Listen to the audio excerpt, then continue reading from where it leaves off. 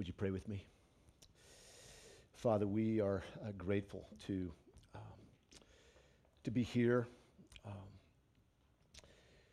as your children, as ones who have been declared righteous, ones who are beneficiaries of you taking all of our sin,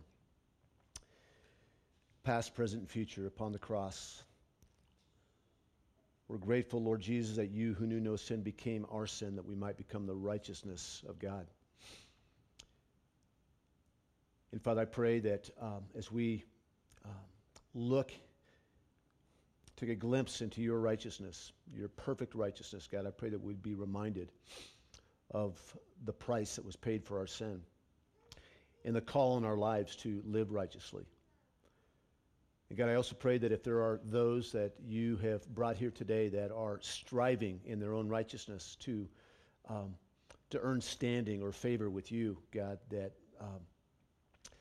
today would be the day that they acknowledge their sin and they acknowledge their hopelessness in trying to attain righteousness, and that by your grace they would have faith for the forgiveness of their sins as a result of your death on the cross and your glorious resurrection. So God, I just pray that we'd be encouraged this side of the cross, and I also pray that you would convict us and that you would spur us on to live righteously for your glory and for the good of your people.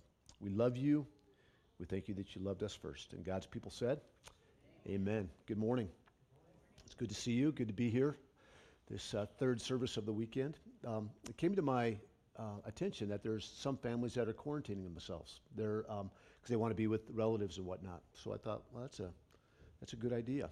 I want to say right up front, I want to double down on Stephen's prayer request. If you would pray for us as pastors and leaders and staff team, we just got a lot to think through and pray through for this next couple of weeks with this new level, Red, that we're in. We're not anxious. We trust that God's going to lead us as we desire to first and foremost glorify him. Secondly is to love you. And thirdly, to be subject to our governing authorities, whoever they might be. So we're continuing our series on the perfections of God, and we've titled it that we may know him. There is no greater pleasure for a human being than to know God, to know him intimately, to not just know about him like some distant relative, but to really know and to experience his character. Recently, my dad sent me a picture of his grandparents, his grandfather and grandmother, and 10 of their 14 kids. The picture gave me a further glimpse into my family tree, but I was left wondering, what was my great-grandma Hardy like? Like, she was sitting there with kind of a smile on her face, and there was actually a picture of Jesus on the wall behind the 10 kids. And I know they were a Catholic family, but I really don't know what their faith was like. But it left me wondering, what was Grandma Hardy like? And I can learn a lot about her by asking my dad questions, but I will really never truly know her. I'll never get to experience her kindness or her steadfastness or her love or her sorrow or her toughness or her cooking. I'll never get to experience those things. Our God is very much alive. And he is relational, and he's knowable. You see, knowing and experiencing the living, resurrected God is the essence of eternal life. In the high priestly prayer, Pat reminded us last week that Jesus prayed these words in John 17:3, and this is eternal life, that they know you, the only true God, and Jesus Christ whom you have sent. And you see, the more that we know God, the more natural it becomes to trust him and to glorify him and to enjoy him. The closer we look at his perfections, the more that we will glorify him and enjoy him. The psalmist said in Psalm 34:8, the psalmist encourages us to taste and see that the Lord is good.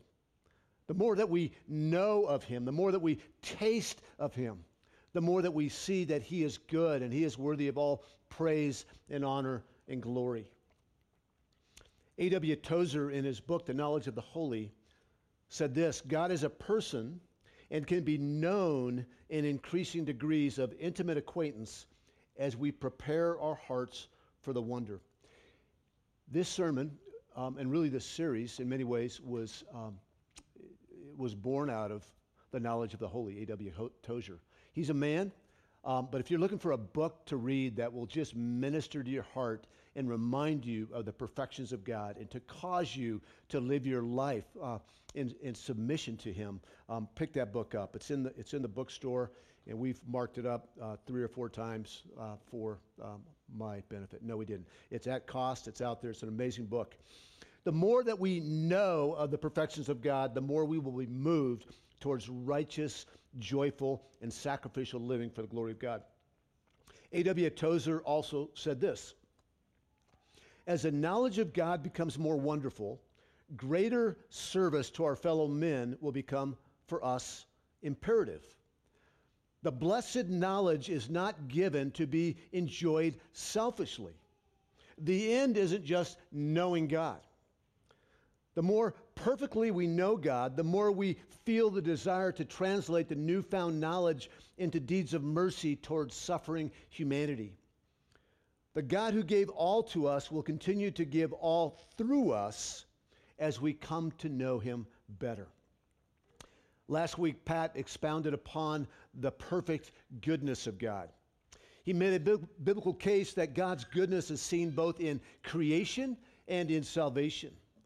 It was super good for my soul to hear, and if you missed it, I'd encourage you to tune in.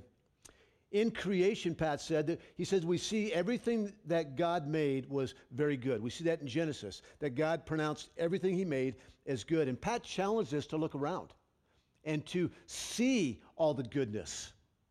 Like, it's so easy right now, especially, to see things that don't feel good, that don't look good, the things going maybe in our home or our family, certainly our government and the pandemic and all that.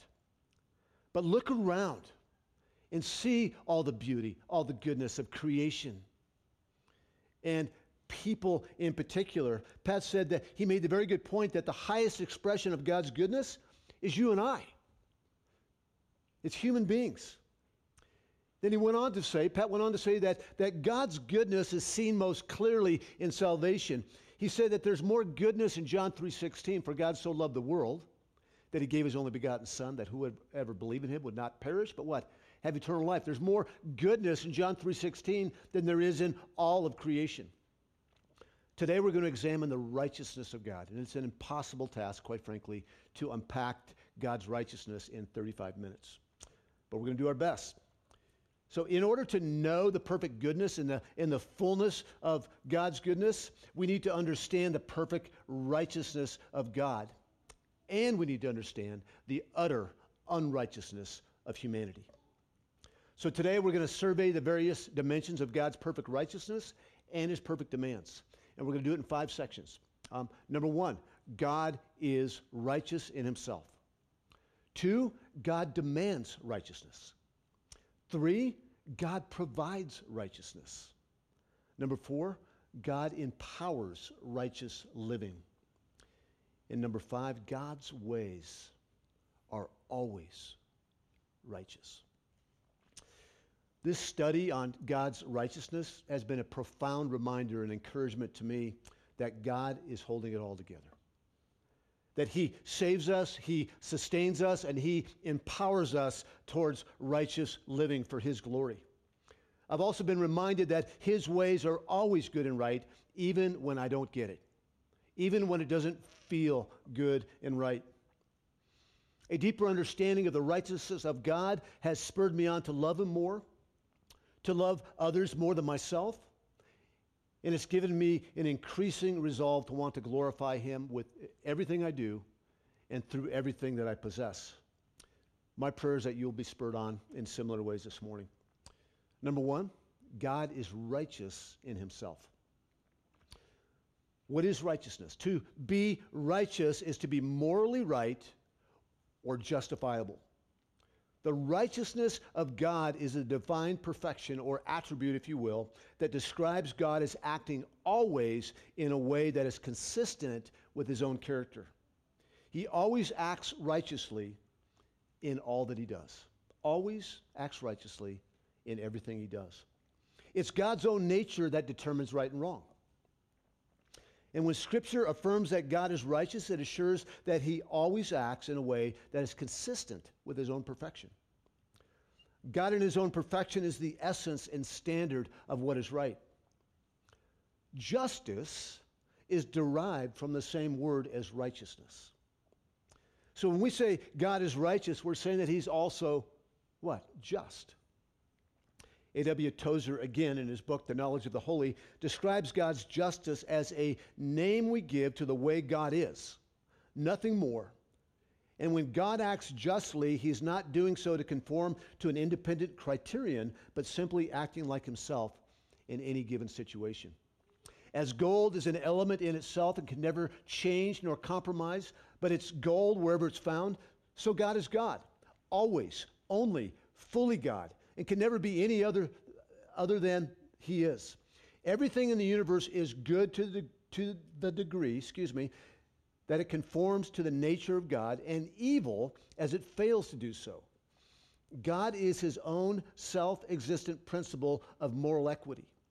And when he sentences evil men or rewards the righteous, he simply acts like himself from within, uninfluenced by anything that is not himself. So I'll say it again. God is the standard of right and wrong. He is inherently righteous. He is perfect in every way. There's no blemish. He makes no mistakes. This truth about God is massive. It's one thing to know that God is sovereign and therefore he rules the world by his own will. Like we throw that around a lot. And it's true that God is sovereign. It helps us trust God. But without knowing that he's righteous and that he's good, he could be a sovereign tyrant. He could work out his good will and purpose. But he is good and he's right. It's good to know that he rules in righteousness. And for all the apparent inequities and injustices of life, for all that the wicked seem to get away with in this world, and for all the affliction that fall upon the innocent, it's critical that we know and trust that God is just and he will always do what's right. It's also important to know that he's the judge of the world. But more importantly, we need to understand that he judges according to what is right and in a way that is consistent with himself. He will not condemn the innocent, and he will not clear the guilty. When Abraham was pleading with God for the righteous in Sodom and Gomorrah, he appealed to God's justice. He said this in Genesis 18:25, "Far be it from you, God, to do such a thing, to put the righteous to death with the wicked, so that the righteous fares the wicked. Far be it from you. Shall not the judge of all the earth do what is just?" The perfect righteousness of God is not a guarantee that all wrongs will be righted today. There's people that get away with wickedness. There's people who are innocent that are being treated poorly. The perfect righteousness of God is, though, a guarantee that all wrongs will one day be righted.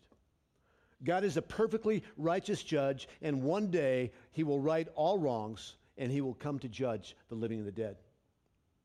God will always do what is righteous and just. It's his nature. Number two, God demands righteousness. He demands it. Because God is himself righteous, he requires the same of you and I. He requires the same of every human being.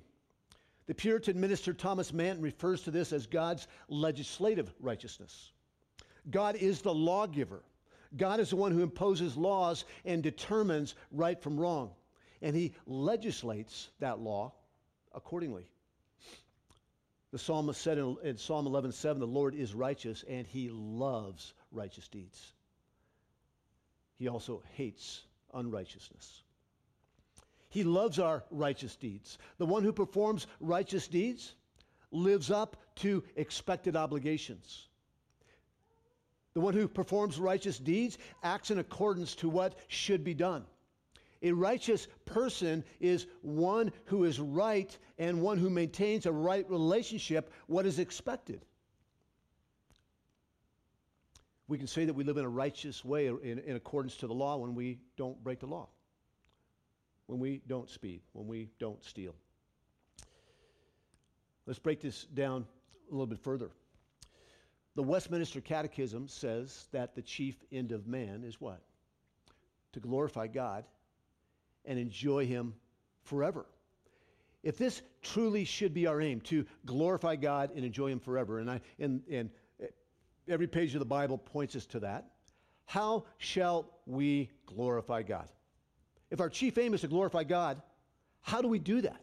What does glorifying God look like? It's simply, not easily, but simply, to conform to God's righteous standard. Living in accordance to God's righteous commands and doing righteous deeds. But we've got a problem, don't we? We've got a problem. And that problem is that human nature is not righteous. An unregenerated man cannot live righteously. Romans 3, verses 10 through 12 and verse 23 says this: none is righteous. No, not one. No one understands. No one seeks after God. All have turned aside. Together they have become worthless. No one does good, not even one. For all have sinned and fall short of the glory of God. No one.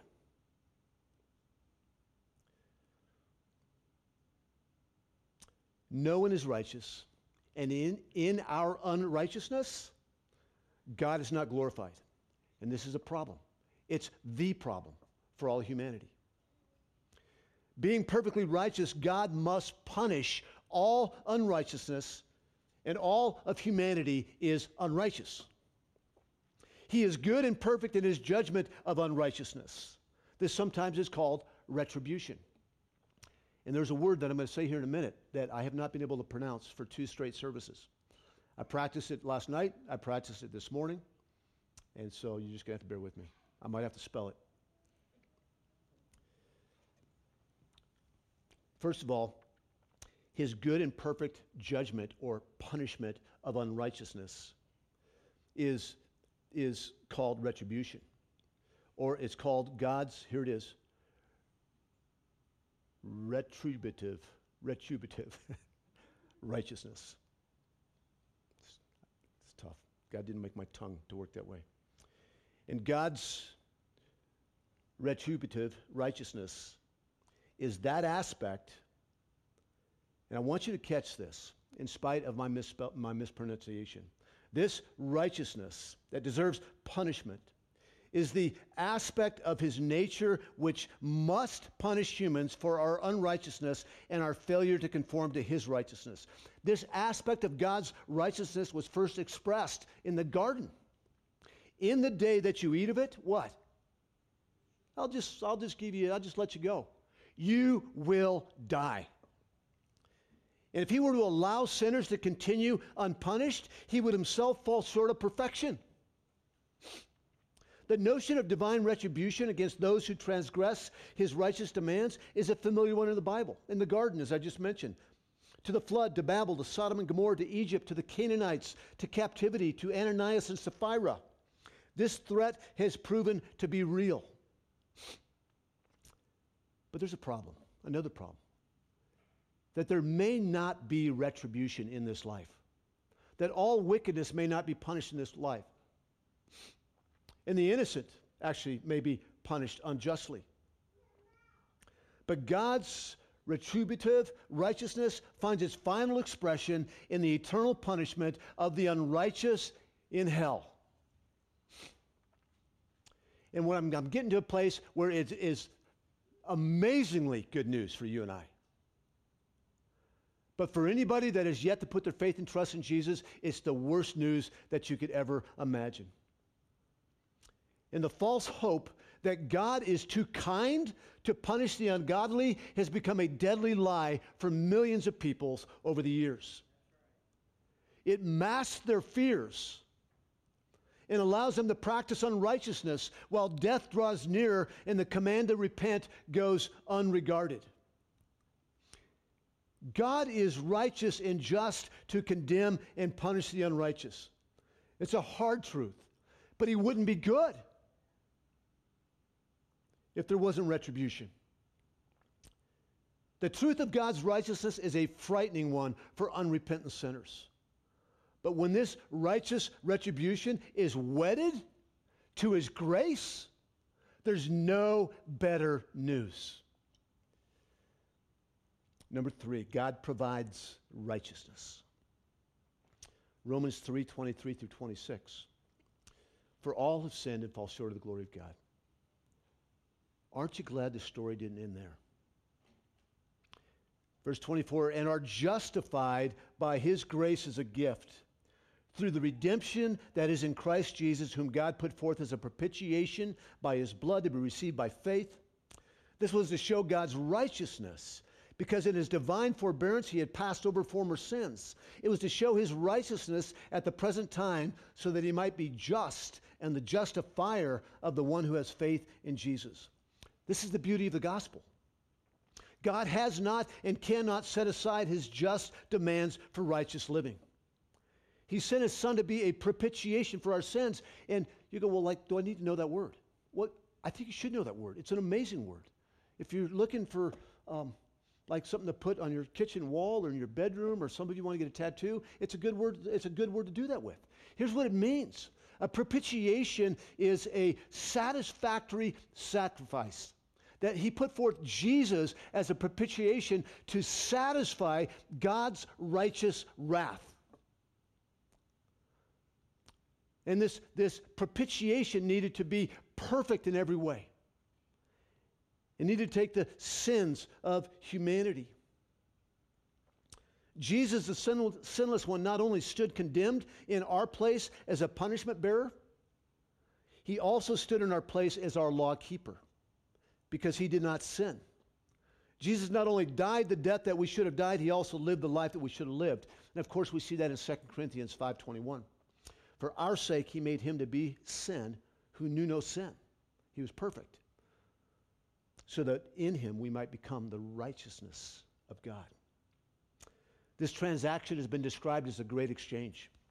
Christ taking our sin and giving us his righteousness. He was made sin for us, and he became to us righteousness. By grace, through faith, our record of sin became his, and so he died under the righteous wrath that was due us. By grace, through faith, his righteous record became ours, and we were justified.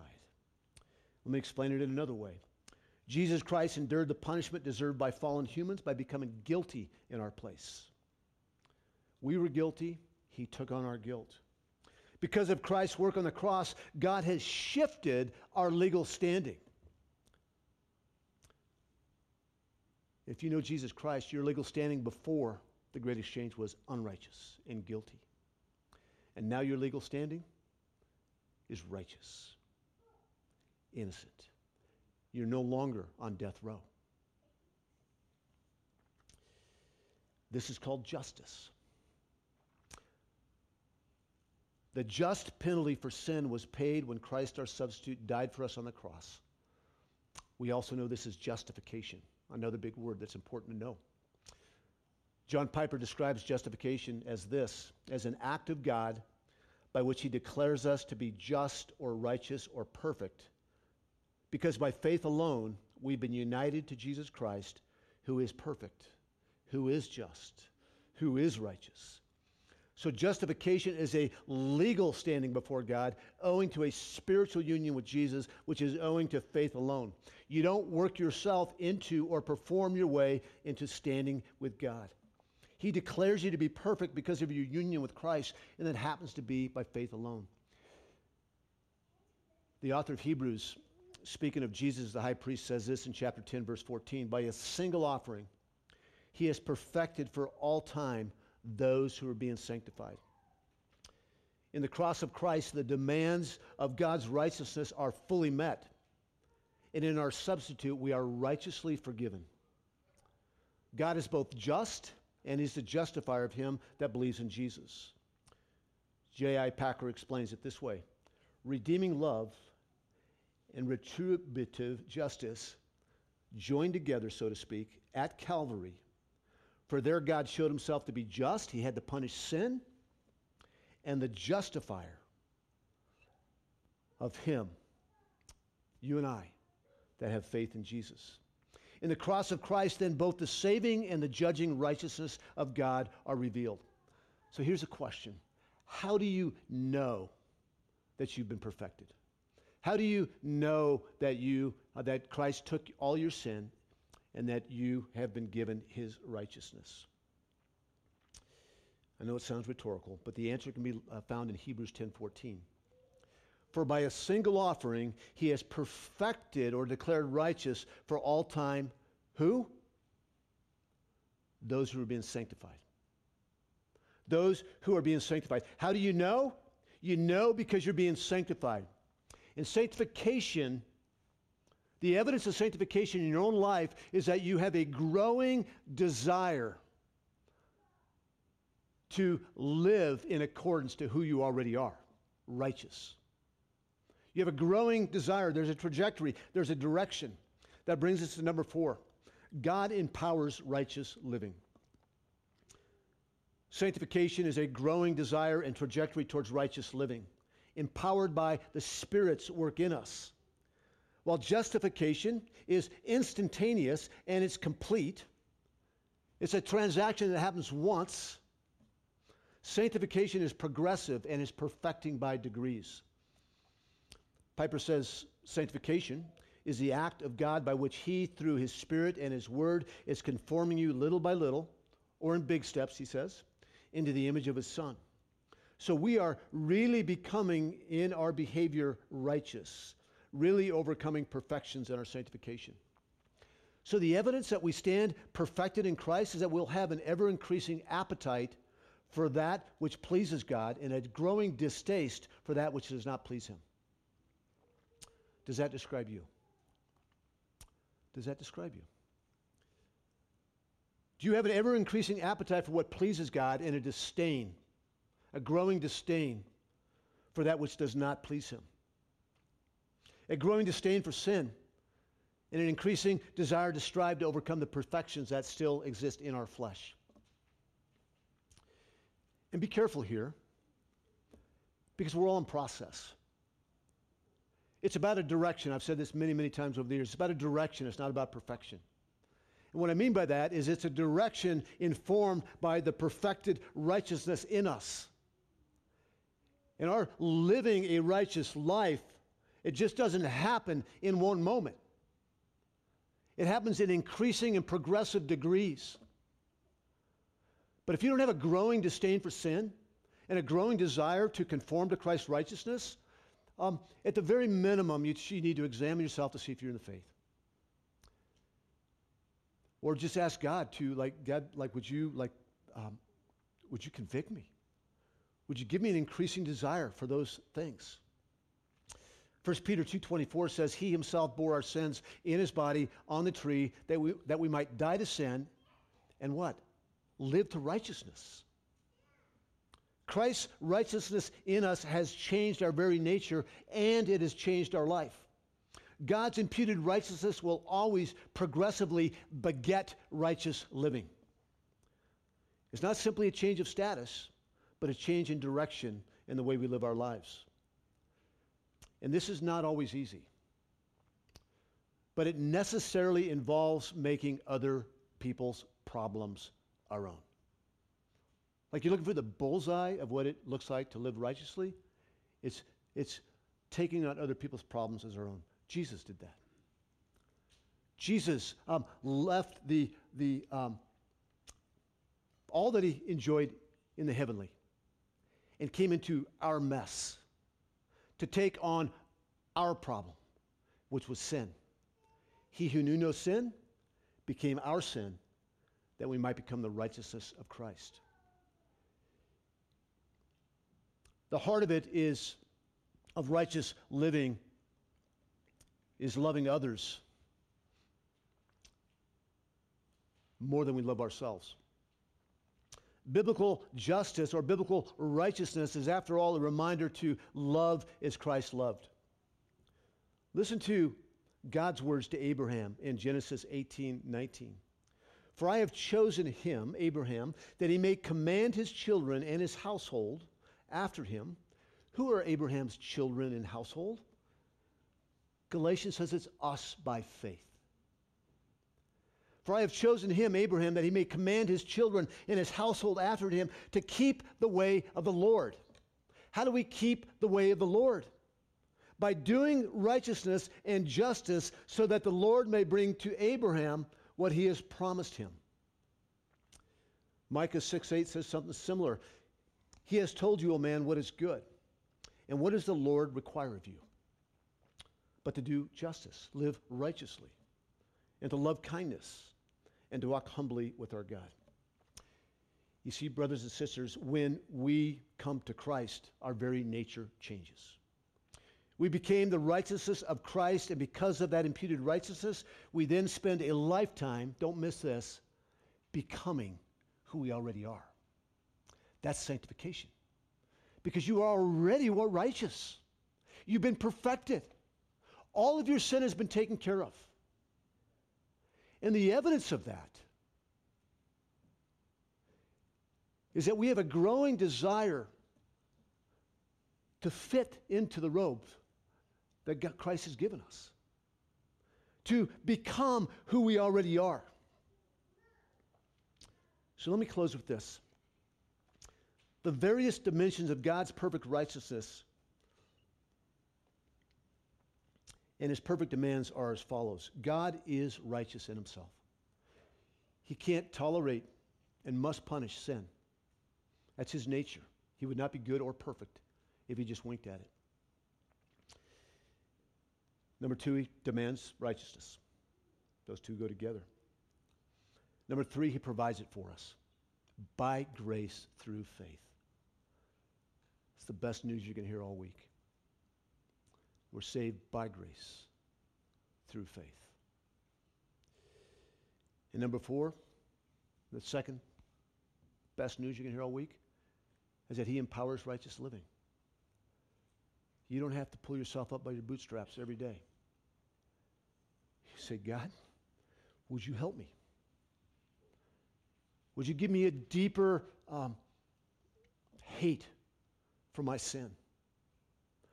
And would you give me a deeper resolve to live righteously for your glory? God, would you help me? And finally, number five, God's ways are always righteous. I don't know about you, but I need to hear that today. There's a lot going on that doesn't feel righteous, but we know that there's a righteous God who is on his throne. He's working out his good will and purpose. Even if we don't get it. Isaiah 55:8-9. For my thoughts are not your thoughts, neither are your ways my ways, declares the Lord. For as the heavens are higher than the earth, so are my ways higher than your ways, and my thoughts than your thoughts. His ways are always right and just. He always has good in mind for you, his children. He is always working things for the good of those who love him and are called according to his purposes. So know that whatever you are going through in your personal life, things that you're wrestling with, whether it be at work, in your relationships, things you're bothered with, in all this going on around us. Know that it is all a result of his sovereign righteousness, that he's in control and his ways are always good. And here's the response. God, in the midst of this, in the midst of what seems to be unrighteousness, knowing that you are a righteous sovereign, how can I bring you glory in my response? And how do you want me to respond? For your glory and for my good. Amen? Let's pray. God, you are good. You are so good. and you are greatly to be praised. And Lord, what a glorious truth that in our unrighteousness, when we were dead in our sins and trespasses, no pulse, by your mercy, Lord Jesus, you left the heavenlies. You emptied yourself. And you dove into our mess. And being tempted in every way as we are, you did not sin. And you willingly set yourself towards Jerusalem, where you knew that the Father would turn his face from you, and that you would bear the sin of all of humanity who would put their faith in your sacrifice. And you drank the cup of wrath from the Father dry, so that there's not a drop left for us, your children. You died for us. And you victoriously rose again from the dead, and now you sit at the right hand of the Father. We thank you that we've been sealed with your Spirit, who convicts us of sin and righteousness, who empowers us to live righteously for your glory and for our good. So God, I pray that you would continue the work that you promised in each of us. Help us to live righteously as we are already righteous. This in Jesus' name we pray. Amen.